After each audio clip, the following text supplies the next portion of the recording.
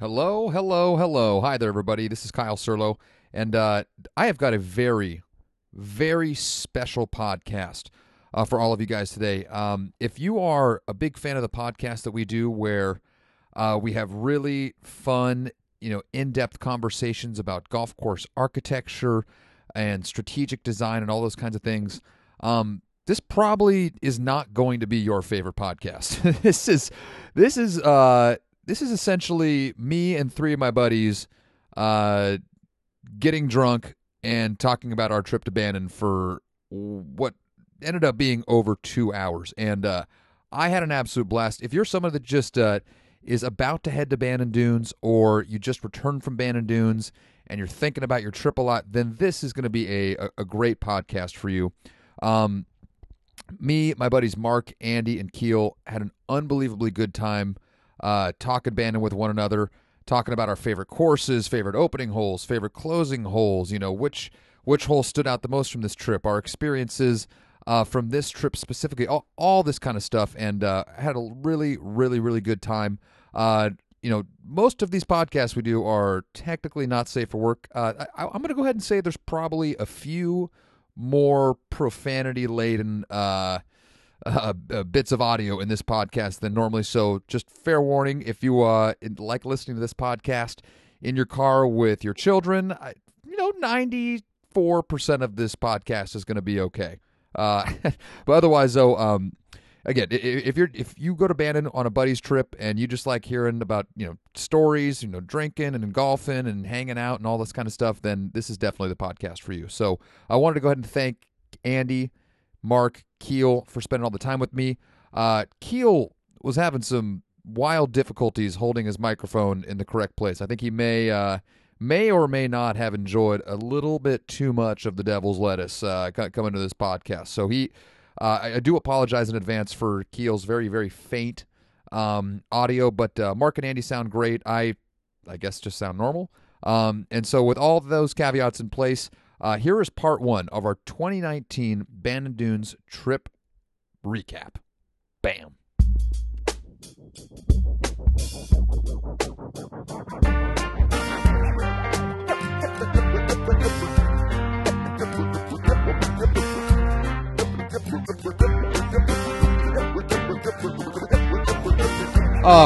Everybody, welcome back to the program. It's tough to say this is my favorite podcast of the year because it's on the heels of my favorite week of the year, and now I just continually think about how I'm still 51 weeks away from doing this again. But it's things like this and talking to gentlemen like I'm about to talk to right now that keep the hope alive. It's what keeps me going and lets me know it's going to be okay. This is our Bannon Dunes recap podcast, and I am joined by three of my very closest friends. All three of these gentlemen have been on this podcast before in various times. I'm joined live and in person by my good friend Keel Meredith. Hello, Keel.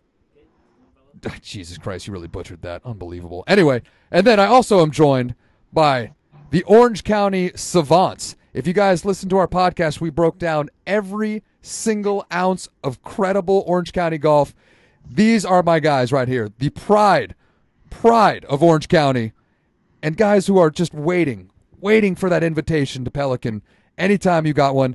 Mark Tapinas, Andy Fertig, gentlemen, all three of you guys, it is so lovely to be here. I'm sorry that Bannon's over with, but I'm kind of excited. We get to just sit down and talk shop and just nerd the fuck out for about an hour or so here. This is going to be great.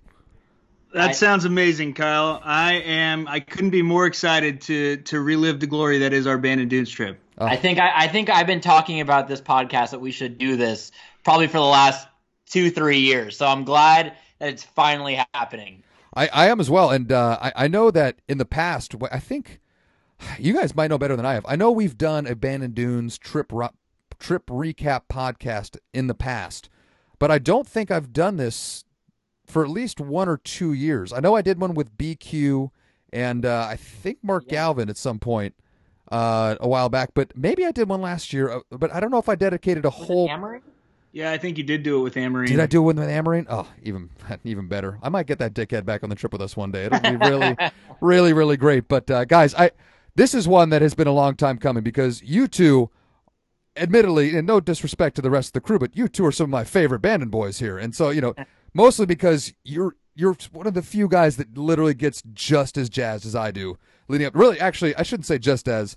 One of you nerds I know for a fact is looking at the live webcam of the first tees for every day for months on end leading up to the trip. So I know you guys may even have surpassed my levels at some point. Several months in advance. I consider myself an amateur meteorologist at this point. Feeling real good about Bandon prep that 3 months before. God, it's so good. I actually have got some news I might have to share with you when we're off the microphones here about some different employees up there talking about some different weather app ideas, and you're really getting guys like yourself dialed. Oh, this is going to be good. So we'll talk after the podcast, but without delaying us too much further, everybody, let me set the stage. Let me set the scene for all of you guys. We have just returned from 5 glorious nights at what I consider to be the best golf resort in North America. 4 public access golf courses, all ranked inside the top 20 public access courses in the country, all of them rated in the top 100 in North America, and all 4 rated in the top 150 golf courses in the world, according to the most recent rankings by Golf Magazine. There's literally, I don't think there's a single location in the entire world where there is a concentration of truly world-class, universally loved golf courses in one place. Like, you don't even have to get into a car to visit these 4 different golf courses. And for me, this is, I don't even know how many years in a row I've been putting this trip together for everybody, but I know for you guys, this is trip, 4 or 5? Number 4. And actually, this is great because one thing I'm really excited about having Keel with us here is Keel actually made his maiden voyage up to Bandon this year. So we will get to have kind of a rookie point of view at times, but for everybody, I don't mean to rub this in, but we were there for 5 nights, and we had better weather than all of the schmucks who pay 5 times as much try to get when they go in July, August, and September. I mean, I'm talking T-shirt and shorts weather at the beginning of December. I mean, what do you think? 62, 63 degrees, 8 miles an hour of wind, a lot of sunshine. Am I exaggerating? I would say that we were stripping more layers than we were putting on for sure. Yes. Over the duration of the trip. We did have about 4 to 5 holes where it rained on us, which was probably 4 to 5 more than we had last year. But nothing to complain about from a weather standpoint for sure. As I told you, the rain was canceled. Now that the trip is over with, I will allow you to say that. However, one thing Andy really likes to do on this trip is like to tell me how the weather's going to be perfect when there's still an imminent threat of fucking just shit going to get dumped on us at any given moment. And my guy really likes to walk the tightrope, and it seems like he has escaped with his life as well as all of our lives this year, which I'm very thankful for. That was great. So 5 perfect days at Bandon Dunes, 28 of us just having the times of our lives, great weather. Most everybody played at least some decent golf, some more so than others. Andy, I'm sorry. Marky, I saw Marky hit some great golf shots. I saw Keel. Shoot. How many top 150 golf courses had you played before this trip, Keel? That would be 0. 0. Okay, great. Keel, not intimidated by the greatness that is Bandon Dunes. I played round number 1 with Keel, Meredith, and that guy just striped one right down the middle of the fairway at Pacific and left himself, I think, like a 70-yard pitch shot in on number 1 at Pacific for his first round ever at Bandon. So he was dialed in immediately. And the food as always was great. The customer service, basically we had 5 perfect days at the best golf destination in North America. Would anybody here disagree with that? No, I think, and you called it out too, Kyle. Getting out there in November, December, paying what we paid, $100 a round, $50 replays, rather than I looked up peak season too for people, and it goes as high as I believe it was $295, with replays being half of that. So we just got absolutely incredible weather at an absolutely rock bottom prices. Yeah, and what's crazy is that so my caddy, shout out to powerful Tommy Fuina. Tommy is the man. Tommy, Joe Rogan's boy, Tommy. Dude, he was basically saying that this year they had more 60-plus degree sunny days than any year in the resort's history, and that it was up to, I think he said they cracked 50. They had 50 days this year where the weather was above 60 degrees, and we got a couple of those in December.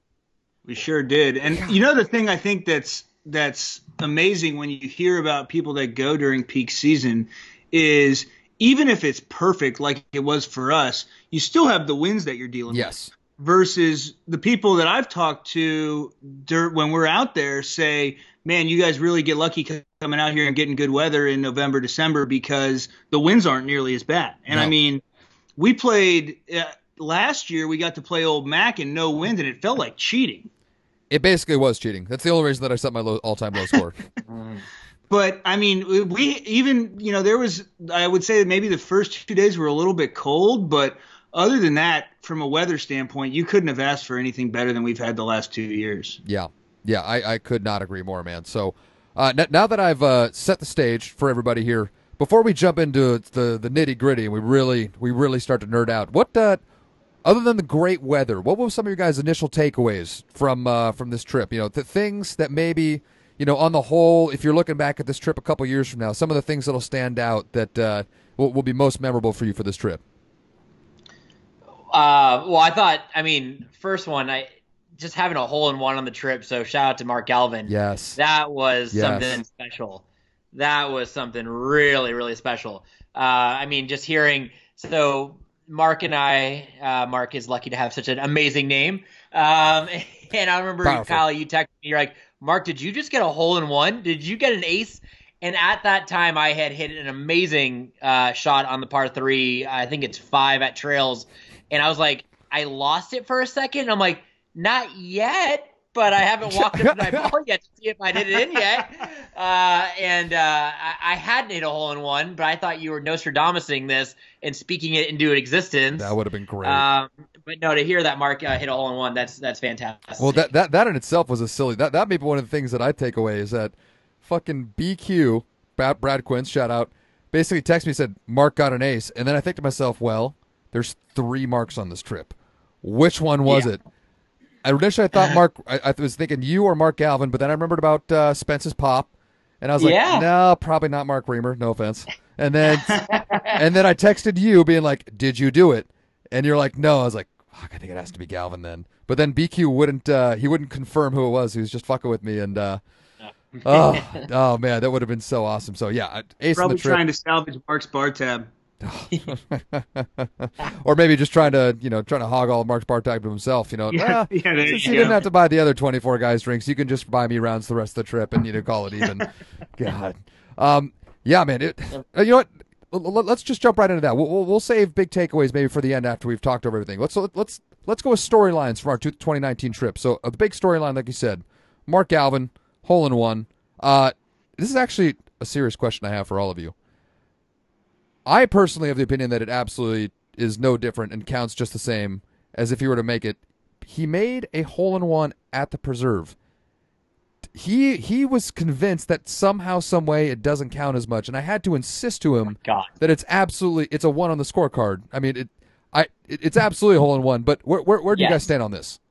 Yes, a very hard yes. Hard yes. I agree. I think especially at a place like the Preserve, that's such an epic resort, and it's just amazing holes. I say yes. I think we were talked about that at Pelican this weekend, where we were talking about, like, would you kind of hole-in-one at Shorty's? And I was like, I would say it, but it would come with a story afterwards. I don't think there's even a story after Preserve hole-in-one. Yeah.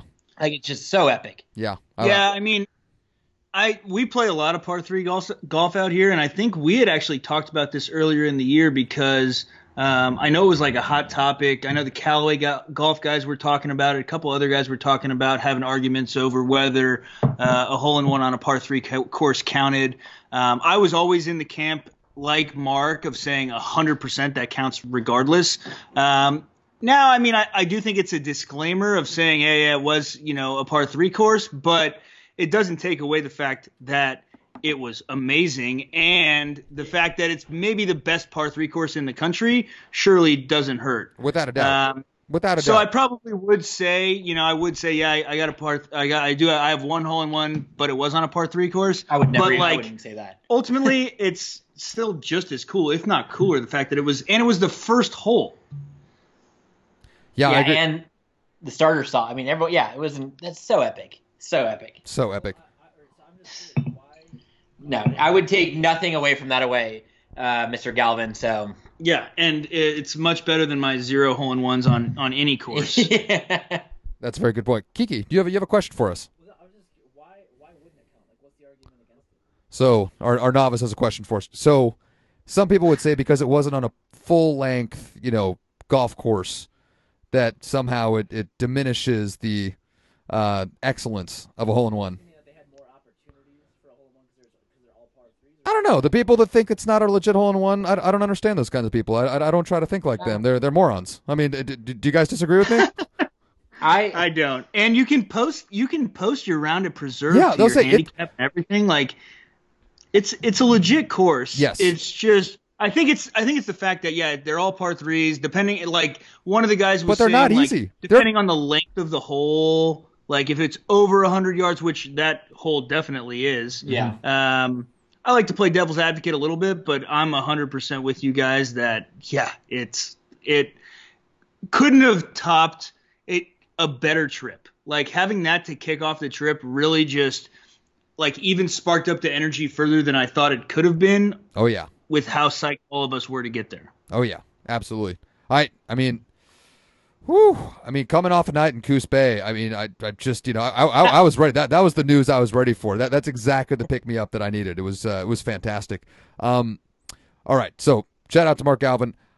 One thing I'm noticing, especially when I'm hanging out with you Southern California gentlemen, is that I kind of have gotten to a point now where every time I go on a golf trip, I like to have like a signature cocktail just for that trip in particular. We go down to Palm Desert, we drink vodka lemonades. All right, we go up to Bandon Dunes this year, and then we have a brand new beverage that I had actually never had before. And do I have one of you two to thank for sharing this beverage with me? The trip, the beverage of 2019 Bandon Dunes. The transfusion. I was completely unaware. Who do I have to thank for this?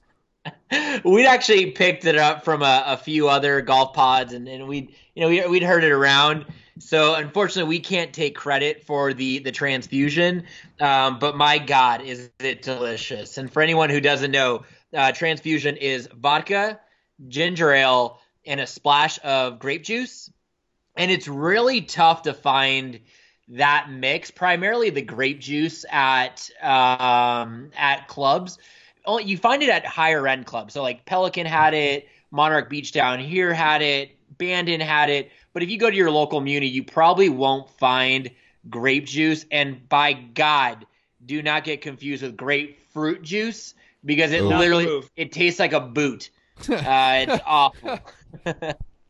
Oh, dude, it was amazing. I have to admit, after we were there, I got home, like the night we drove back from Bandon, I had to go out to like a party, like a buddy of mine was having his 30th birthday party. I go to the bar and I was like, God, I'm just not ready for the trip to end yet. I'm just going to fucking order a transfusion just to keep the good times rolling. I ordered it at the bar and the bartender looked at me like I was speaking Yiddish, dude. It was just, Yeah. And I was like, I was like, you're the bartender. You know this. He's like, yeah, I don't know that. I was like, all right, well, just give me a double screwdriver then, thanks. Yeah. I'd like to give a special shout out to Whiting as well. Probably one of my favorite people I didn't know going into Bandon that I met at Bandon. And we were about to turn, and the best thing about Bandon is you play at 36 as many times as you possibly can. And we were at the Bandon Dunes Golf Pro Shop, which is probably the largest pro shop out of all the courses there. And I go, Whiting, I'll take care of the round. You go get the drinks. And he goes, all right, what should we drink? I go, transfusions. And he looks at me, he goes, what? I'm like, trust me, order it. And Whiting coined the verb form of the transfusion. And he continually said on the course, I am transfused right now. I am transfused.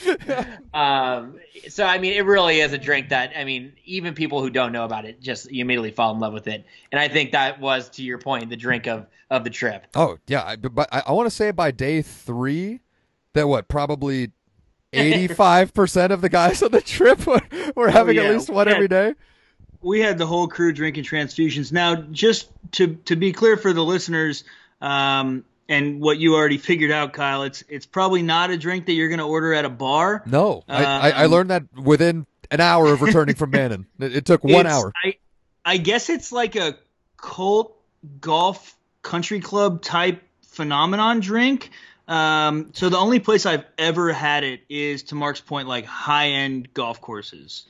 But Golfers if are so cool. if your local club doesn't have grape juice, you can always just throw a little can of Welch's in your bag and order a vodka ginger ale and throw a little splash on top. God, that's a really good point. That's a pro tip. Or bring your tall Yeti like I did and make yourself one in the room every morning before you head out. Also very smart. Not to completely shift gears, 'cause I think it's somewhat topical around bars. But Andy and I were talking about this, and we said we had to absolutely make sure we brought this up on during the pod. Please. Was how about us hanging out with the hot girl at the bar? You, Mr. Serlo, being approached by a listener. Hopefully you got their name. Oh yeah, but my God, shout out to Jeff. Jeff with the We Copa sweater, just recognizing your silky pipes over there. And calling you out during breakfast. That was awesome. I actually have since traded an email with Jeff, and definitely want to shout him out on the podcast. That was that was very. Do I major shout out to Jeff? That was like one of the coolest things I've ever experienced. Kyle and I are sitting at Pacific having breakfast, and having Jeff come up and say, "Hey, are you Kyle from the Golf Guide podcast?" And just recognizing your voice and knowing that you were coming on the trip from listening to the pod, that was super cool. And Jeff sounds like he'd fit in well with us from his. Oh, absolutely. I mean, the listeners of the Golf Guide podcast. All 1,200 of us are very, very strong. We are a united group. I mean, we're. Yep. Oh, and really, with the Band and Recap podcast, I expect that number to maybe quintuple. Quintuple. There we go. Yeah, at the very. I mean, this is always the most listened to podcast of the year, so I would expect deep listenership here, which is great. I was telling Andy, I mean, you've had some heavy hitters recently. I mean, the last podcast, so if anyone, this is your first podcast listening to the Golf Guide podcast, you got to go back and listen. I thought the one with Garrett was absolutely incredible. Thank you. And the one with your boy Chris Durr is always an incredible podcast. So some heavy hitters. I can see why they're starting to become a groundswell for the pod. Yes, that's what I'm talking about. Absolutely. And then you go and fuck it up by having us on. Well, strikes and gutters. It's okay. Let's see. Continuing storylines from our 2019 trip. We already touched on the weather. We touched on the transfusion. Game of the trip. So we played together a couple times here. So when we go on these trips, my dream has always to get like 16 of us into like a legitimate like Ryder Cup, like a multi-day Ryder Cup, but we just never seem to really be able to coordinate it and get enough guys on board. So this year we were relegated, and it was okay to playing games just within our groups. And we had a big, huge, we obviously had a big, huge skins game going on for all 28 guys on the trip. We had a great birdie game. First of all, what did you guys think of the birdie games, especially since one of you is related to the guy that ended up taking all our money? Yeah, it's even worse. No, I loved the birdie game. Although I made 0 birdies, I thought it was a really cool idea. Basically pitching in, everyone who decided to opt into the game would pitch in $1 for every birdie that was made gross across the entire group, and $2 for every eagle.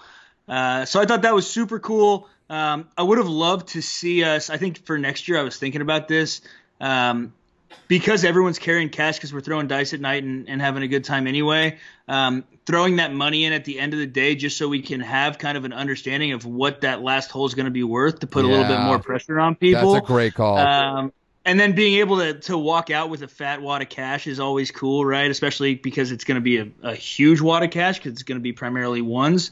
But I loved the birdie game. I loved the skins game, although I profited from neither. Yes. Yeah. It was. I mean, it was good. And I think we got that from the No Laying Up guys. I think in one of their tourist sauce seasons, they played the birdie game, and I was like, that would be perfect for Bannon. Yeah, so. that's what Tyler was saying that at Pelican. So yeah, I thought that was super fun. Yeah, that was awesome. That birdie game was great. Skins, just $10 per day for everybody kicking in for the skin spot was great. I think I was shocked by how many skins were being won that whole trip. I mean, the day that we played Bannon Trails, I think there was 9 skins on 18 holes, which for a group of 28, that seemed crazy. Wow. Absolutely crazy. I'm a big fan of those like larger group games where everyone's kind of involved, even high handicappers are involved because it's net. I thought overall, the birdie game was so much fun because really anyone could have won that. You just had to hit the last birdie of the trip. And then I think the skins game is so fun because it really does make you feel like anyone can really win it. Yeah. Which is fun. So yeah, those are always really fun games. I know we obviously had a few individual games. I think one day a few of us played Daytona, which I always love Daytona, which is such a fun game. And then we played obviously Wolf, or I think as we called it now, Junkman Wolf. Yes, Wolf with all the junk. Junk, yeah. Wolf with all the junk. You guys weren't the biggest fans of that game on the last day. Strong takes about it. I have ways to I think we can improve it, and we actually it's funny, Kyle. We actually when we played Pelican this weekend, we included some of the rules from Junk Wolf into our Skins on Acid game. I like that. Like the Hogan, like Polies. We did include the better parts of them, but left out parts like the consolidated scores, like the whole score, the whole team gets the score. We left it individual. Okay. I think we should have a whole podcast on games. That's fair. Yeah, absolutely. For anyone who doesn't also know, and if you're ever down on Thursday nights, during the summer in Orange County, Andy and I are co-commissioners of a golf league here, which is a very loose term of a drinking league that also plays golf. And every week we have a different game. So I love different games. So I'm always interested to hear different variations of things. And so I did like pieces of it, but I think there's pieces of it that could take some reworking. Yes. Yeah. I mean, the Junkman Wolf, for anybody, it's basically Wolf where the Wolf goes first. He can quadruple, triple, or double the bet if he goes by himself, depending on when he decides to. But it's just with all the junk as well. So I think what we had, Polies, Sevies, make a par from an opposite fairway. The Junkman, where no fairway, no green, still make par or better. Nobody scored a burglar where they farted in the middle of their swing and made par or better. There was no. Yeah, Andy did. I didn't make par. He didn't make par. Do you still get the burglar if you double?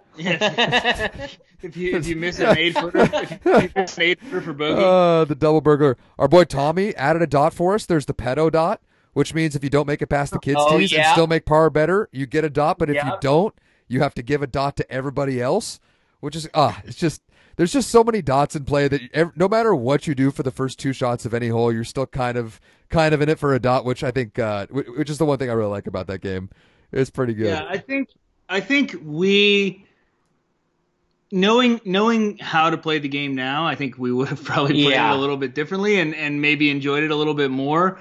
You just think of, like, for me, when I play Wolf, all I want to do is hit a good drive first and then howl as loud as I possibly can so everyone on the golf course can hear me. Yes. That didn't really pay out as well in this game as it has in games past for me with the scores aggregating on the other side. But I had one, it did pay off for me one day and it didn't the other. So I would say I broke even on that. And, I'm always, like Mark said, we love playing different new games. And I think there was a ton of stuff in there that was really cool. Like, I think for me, the most fun part of games are when you're rewarded for doing something good, right? And you kind of touch on it with the dots that you explained, but like, a Hogan, right? You should, of course, if you are able to hit the fairway in regulation, the green in regulation, and make a par, you should get something special for that. If you're able to make a sandy par, if you're able to make a putt outside of the length of the flagstick, like those are all things that you should be rewarded for. So I'm all about increasing the number of dots. And then the other thing there's 2 other things that I love. One, the Wolf reject this was the first time that I had ever heard of that. That was great. That was a great wrinkle. which was awesome. What is it? So being able, if let's say I'm the wolf and I shank one into the woods, which may have happened once or 4 times, and Kyle goes next and he hits one right down the middle, and I say, "Great, Kyle, you and me, buddy, let's go." He has the ability to say, "No, Andy, I'll roll solo on this," and then he automatically becomes the wolf. That I thought was super cool. It was great. Just because, you're anytime you're betting on yourself, that's fun, right? And my brother was the one that brought it up because he was saying, like, yeah, on a par 3, if I hit it to 5 feet, like, why would I want to play with someone else? Like, I'm just going to make that birdie and take all the dots myself. Yeah. It's a great call. So, actually, I have a question. I'm going to bring this thing back to more Bandon focused right now. Do you think that part of the reason it was tough is because at Bandon, your tee shot seems to matter less than it would at a traditional golf course because the course is so wide and that it's such a second shot, golf course, and it's all about putting and working around the greens. Do you think that a game like Wolf is less applicable to courses like we have at Bandon because the tee shot just seems to not matter as much? I think if we played Wolf, I think the way that we play it traditionally, where as the Wolf you get rewarded more than everyone else, that I don't think it mattered because I think when I felt like I hit some pretty good drives and then I followed it up with like some decent second shots, just my putting that couldn't putt for shit. But no, I think there's a point there. I think there's definitely a point there to be made. But you're saying, like, because basically if we're all relatively decent golfers, a lot of times all 4 of us are going to be in the fairway. So it's not as advantageous, or it wouldn't make as much sense to call Wolf there. Not quite as much. Like, so, like Northern California, a lot of the courses are tree lined, right? And, the trees left and right and everywhere where, if somebody misses into the trees, like making par is going to be really, really challenging, or other courses, if you miss the fairway and there's more junk, the rough is really long, it might be a little tougher to make a par. Whereas at Bandon, it's so wide open and it is so linksy that you can as long as you don't completely bury yourself into like a hazard off the tee, as long as your will can execute, you can kind of make par from anywhere. Yeah, no, you're right. I think that makes a lot of sense. And there is, like, I would say, tee shots maybe don't matter as much as when you're talking about playing a tree line course like that, but they still definitely, matter a good bit there, right? Because it's difference between, and we'll talk through it on some of the holes that we've pointed out, but it's the difference between your second shot being 120 and 190 yards on some holes, or even more. And I just think about specifically on the one that I called Wolf, which is Bandon 16, which we'll talk about in terms of my ranking of favorite holes. But I think Bandon 16 is a very challenging hole. It's very risk and reward. So if I would have hit like a 7-iron and I would have gone in the fairway, I probably wouldn't have called Wolf. But I always go, let's frickin' drive it. And I put one I thought pretty close to the green. So I was like, I think that's a tough shot. I mean, but that just shows how good our group was because 3 other people put it right next to the green. And I immediately regretted my decision. But I made the birdie. I'm sorry. That was my fault. Yeah, no, God, I never apologize. That was a great birdie. I had it right there too. It's not like oh God, that putt still haunts my dreams. Oh, no, actually, okay. So here's the last storyline question that I have for you guys. And I'm actually going to kick this one off to Keel first because he is our honorary first-time Bandon goer. And I put to hear. Saw this in the rundown. Because I put this in the show notes, so you guys kind of know what's coming here. But at least for us, and for me especially, because Old McDonald wasn't open the first couple times that I went to Bandon. I was going when I first started going. Bandon Trails had just opened, so it was just 3 golf courses, right? And usually, guys who do a little bit of research, they kind of have in their mind what course they're most excited to play initially. Now, I don't know if that was the case for you, Keel, because I know you were kind of trying to come into this thing a little cold turkey because you just wanted to be surprised. So, was there one course in particular that you were most excited to play before you got there? I really know. I mean, I wish I could say. I know that me and you watched like a couple YouTube videos, so I kind of saw what some of the course holes looked like. Don't worry, guys. We only watched about 14 hours of YouTube videos about of people taking videos of Bandon Dunes. Yeah, I know nothing about the course. I can literally tell you nothing about any of the courses before I showed up. Wonderful insight. Thank you very much, Keel. You've really added a lot here. Okay, so what I thought was shocking was that most of the guys who were making their first trip to Bannon this year, almost all of them were most excited to play Old McDonald, which I thought was fascinating because I was excited to play it when it opened because I hadn't played it before. But the first couple times I played Old McDonald, it was so tough that I didn't necessarily love it. I respected it, and it like has really grown on me over the years. But I would have, for me, when I first went to Bannon, I was excited to play Pacific and Bannon and, a little bit Trails that, Old Mac never would have been the course that would have stood out to me as the one that I absolutely was most excited for. And I don't know, does that strike you guys as odd? You know what? It's funny because when I initially saw that as one of the show notes, I immediately was like, really?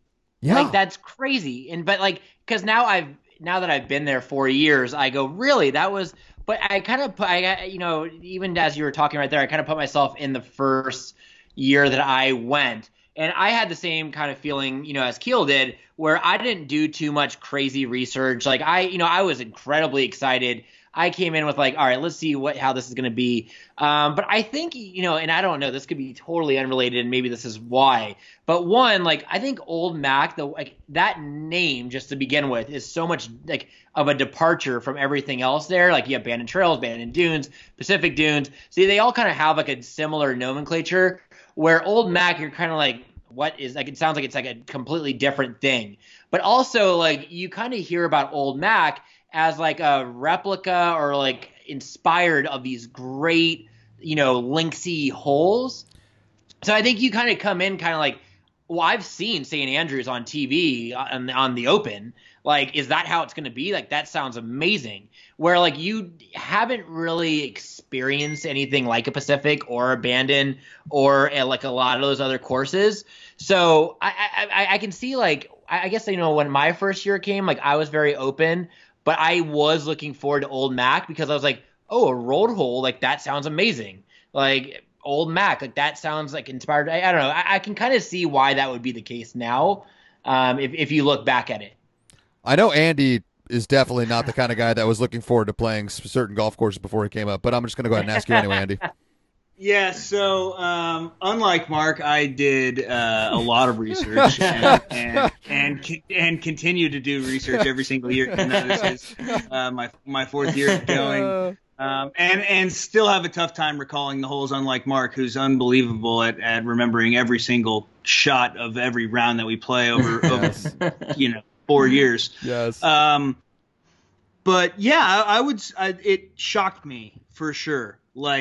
Because Old Mac, what I was told was it's the most unique of the 4 golf courses, which I 100% agree with. Yeah. I think the nomenclature does kind of tend itself to that. But I really had you can't get an understanding of a golf course of that scale until you're really walking up to the first tee. And I know we're going to talk shaking a little his bit head right now. Keel's just I know nodding. we're going to talk a little bit about our favorite, opening and closing holes and things like that. The opening of Old McDonald, even though it's kind of out, you feel when you're going to the other courses, they're all on the ocean side of the property, so you kind of feel like, oh yeah, I'm heading towards ocean golf. I know ocean golf. With Old Mac being out on the kind of the other side and much further away than everything else, you get there and you get off the shuttle. And you just look, and it's wow, this is huge. Yeah. And that, I think, is the biggest, the thing that would make me the most excited about it. Going back, what I love about it is being able to know that, man, I can hit the ball all over the ballpark today. I can swing as hard as I want off the tee, and I'm gonna be fine, and I'm gonna figure this out. And it's one of the tougher walks of the property, I would say.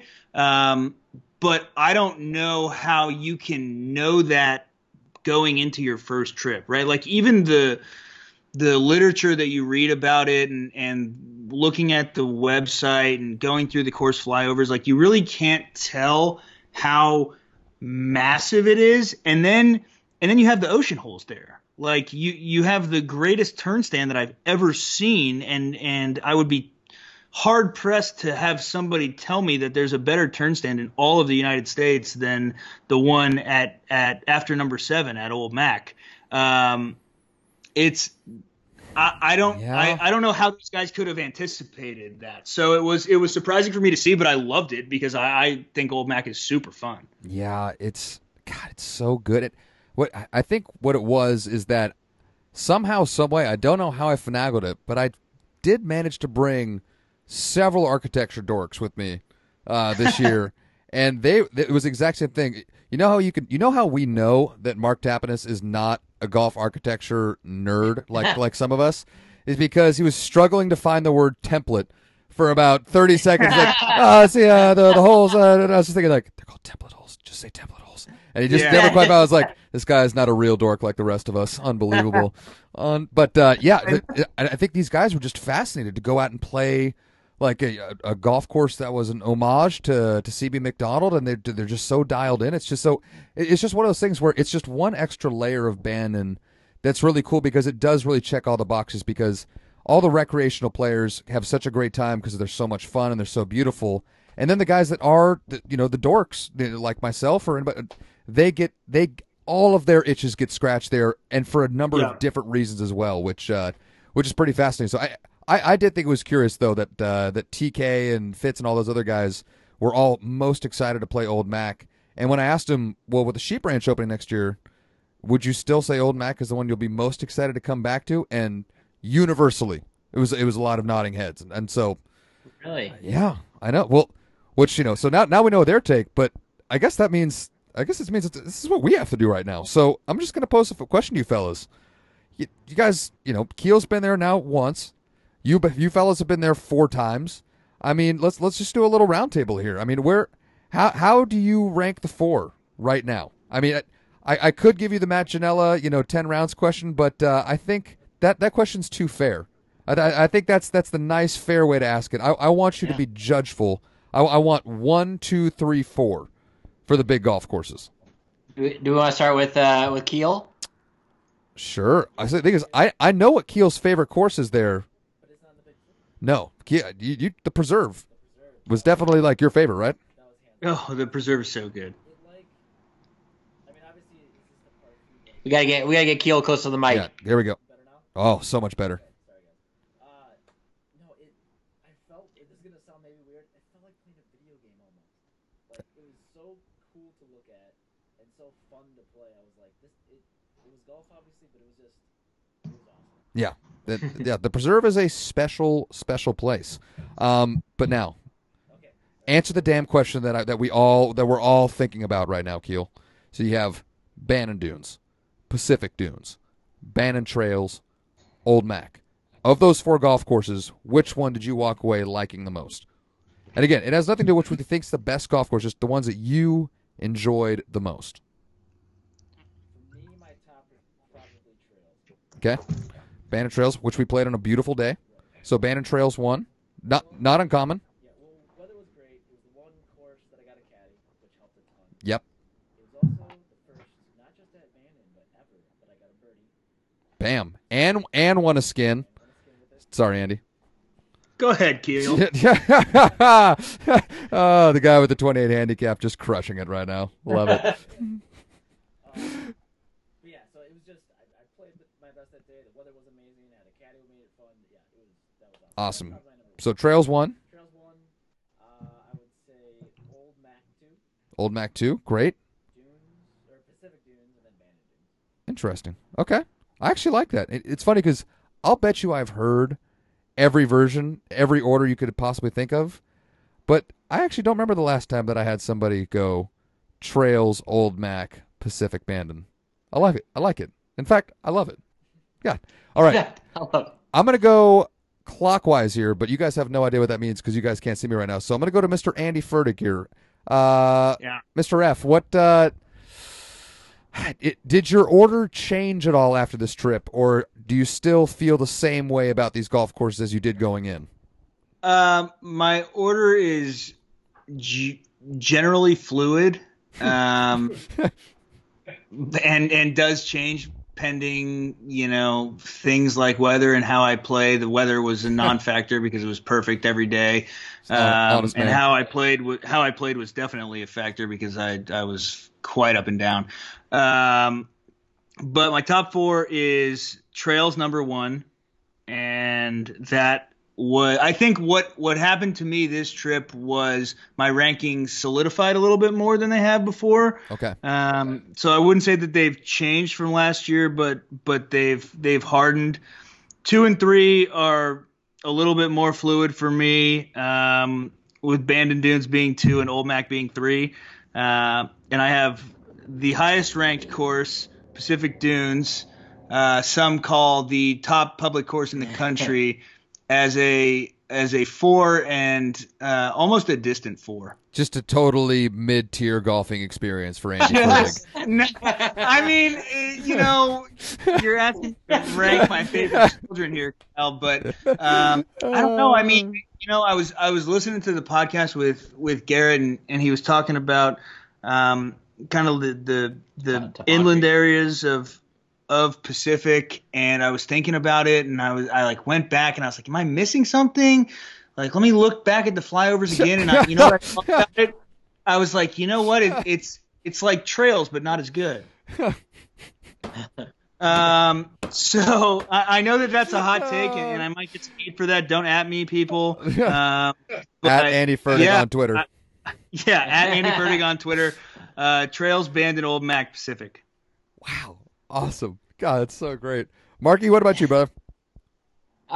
So my rankings have changed, not as of this year. I would say not as of the last 2 years. But really top 2 haven't changed for me. It was 3 and 4 that have changed for me. So, for me, 1 Pacific has always been my favorite. I don't know. I just play really well there. It's just a very fun course to me. I think a lot of the stuff, again, you mentioned that Garrett said, like, I really liked the end land, and I really liked being right on the, I mean, there's so much incredible stuff about Pacific that it's just always been number 1 for me. And I just think you can't, I don't know, but I just feel like you can't recreate Pacific anywhere else. No. Like, it is just such an incredible land and such incredible views. That being said, number 2 is Trails, where I think Trails, I think it is, like, I can see why it's people's favorite course. But, and maybe this is, again, we're going in the sakes of hot takes.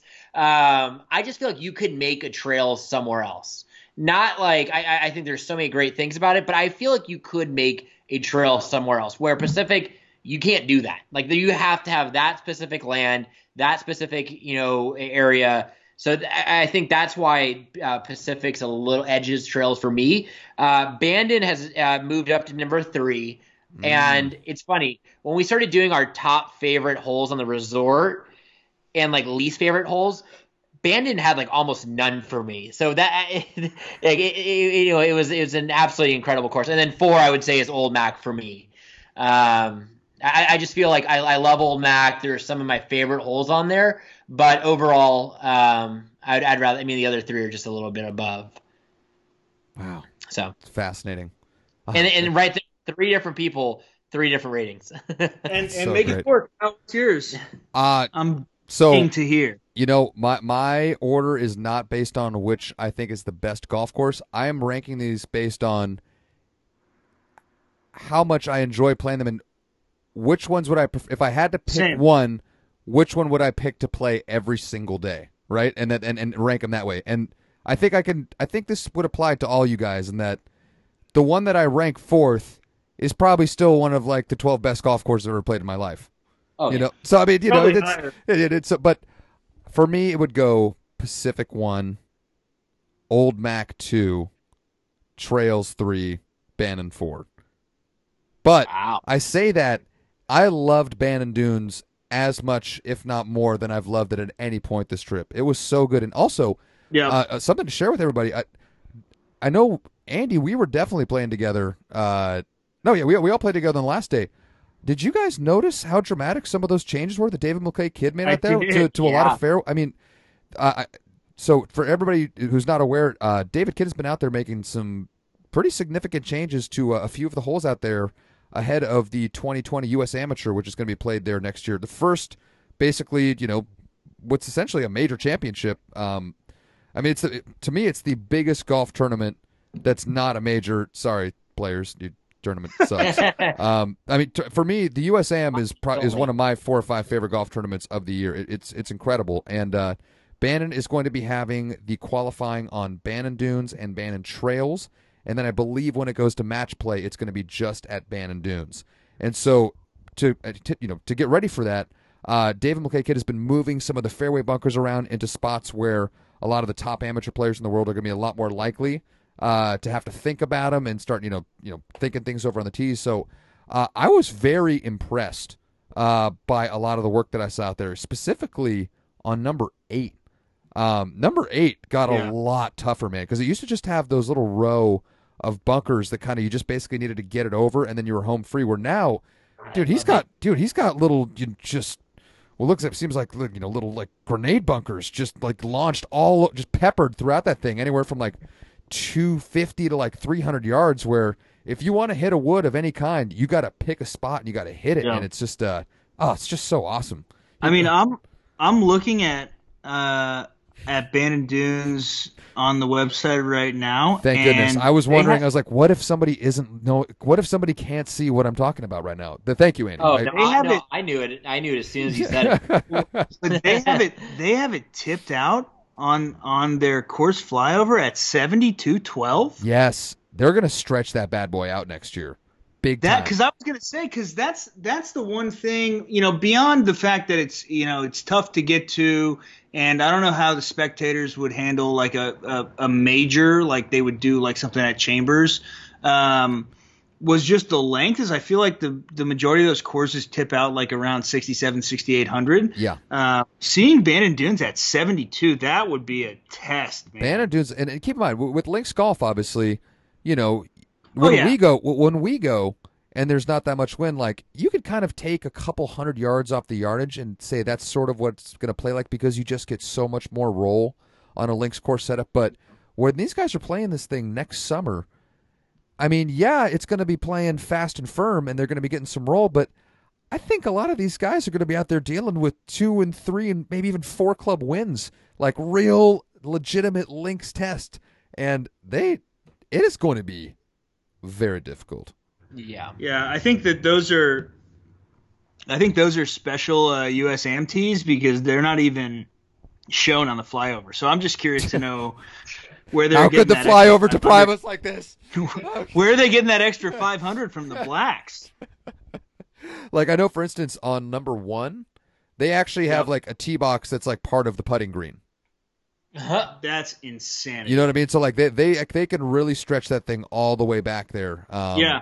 It's going to be awesome. I mean, that golf course. But anyway, to say that Bannon Dunes is my 4th of 4 is no disrespect, because again, that golf course is so good. I mean, really, Bannon Dunes, having played some really exceptional golf in the San Francisco Bay Area, I would put it right there as maybe the best golf course in the Bay Area, and which has some of the best golf in the country. I mean, it's just that they're all that good, guys. Oh, sure. God, they're all just so goddamn good. I mean, I don't think, like I said, it's like, ranking how much you love your children. Like each of those courses are unbelievable and would be such a treat to be able to play every single day.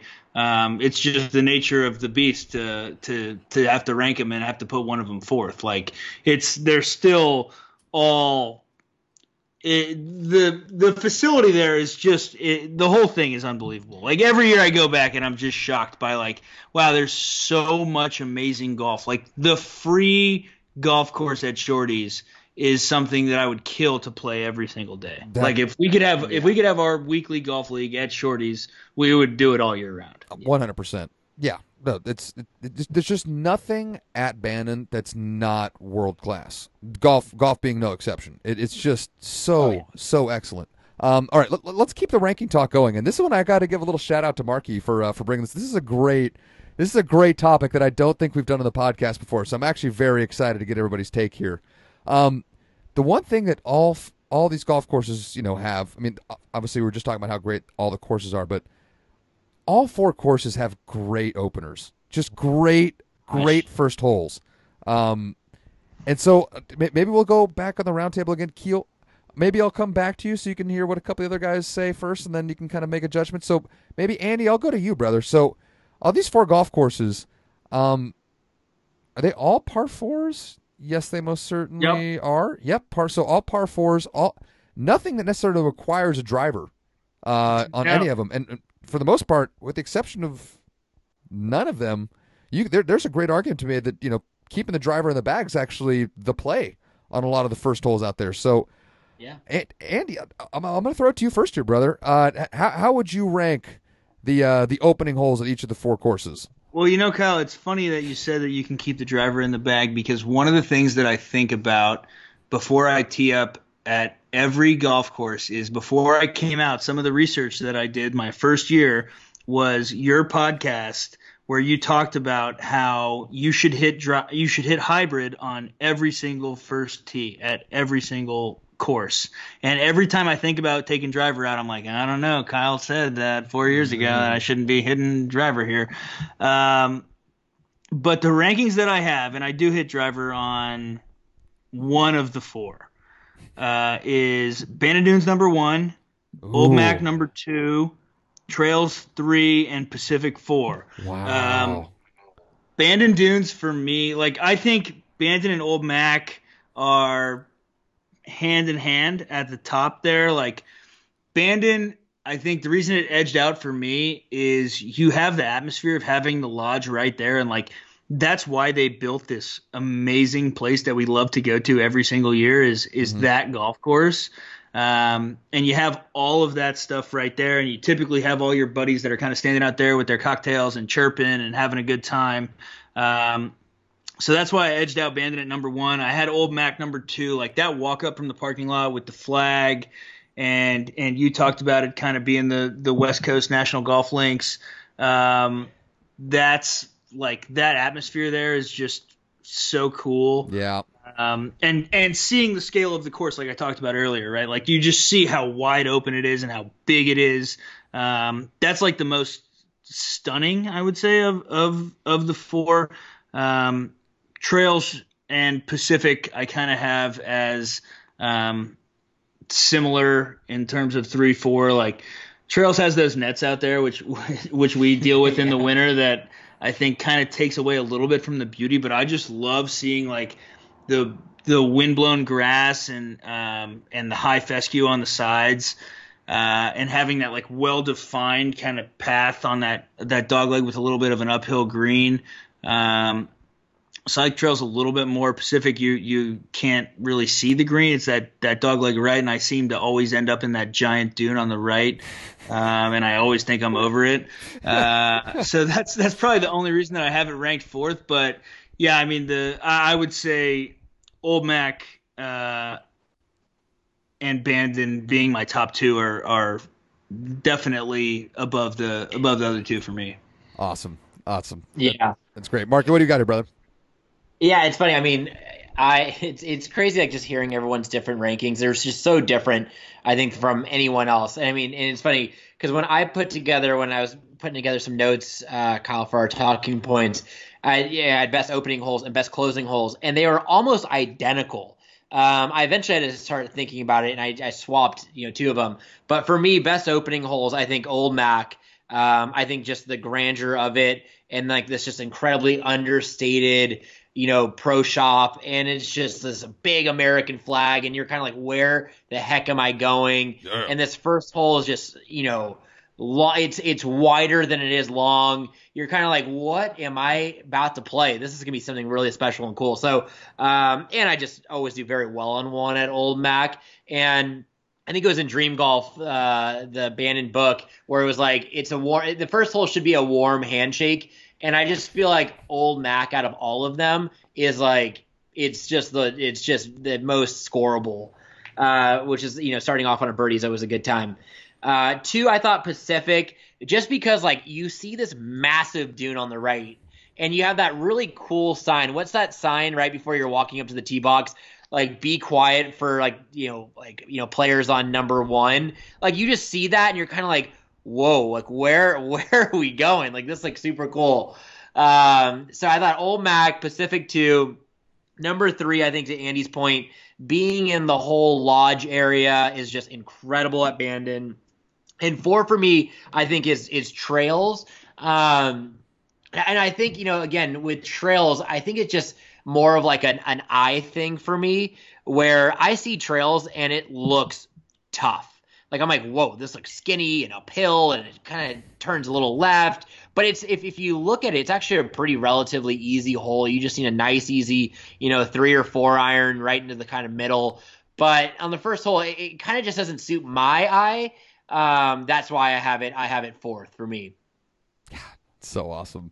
I'm using that word a lot. Kiki, how about you, buddy? You ready to give us some rankings? Yeah. I would say, and this is purely, there's gonna be a lot of bias on here as someone that's played, very, very little golf compared to you golf nerds. Fair enough. Fair. My number 1 is definitely Pacific, just because it was literally the first hole I ever played at Bandon, and I've never been so intimidated and excited at the same time. It's perfect. What's up? Teed off with in front of you and your dad. I know your dad's an amazing guy, but I was just like, oh man. Oh, we were judging the shit out of you. If had you flubbed one into that dune on the right, we would have told you to go wait in the clubhouse. Right. Yeah. I have both Surlos just Yeah. breathing down my neck. Of course. Yeah. Fortunately, I nailed it. You did again. Let me say this again. Keel crushed his drive on 1. Did not listen to my advice from a couple years ago. Hit the driver off 1, but it was okay. It turned out very, very well. So we're gonna let it slide. All right. So you got Pacific 1. Pacific 1, Old Mac 2, probably for the same reasons they were saying. Is just you just see how open it is. Mhm. Like, whoa, like I've never played anything like this. Yeah.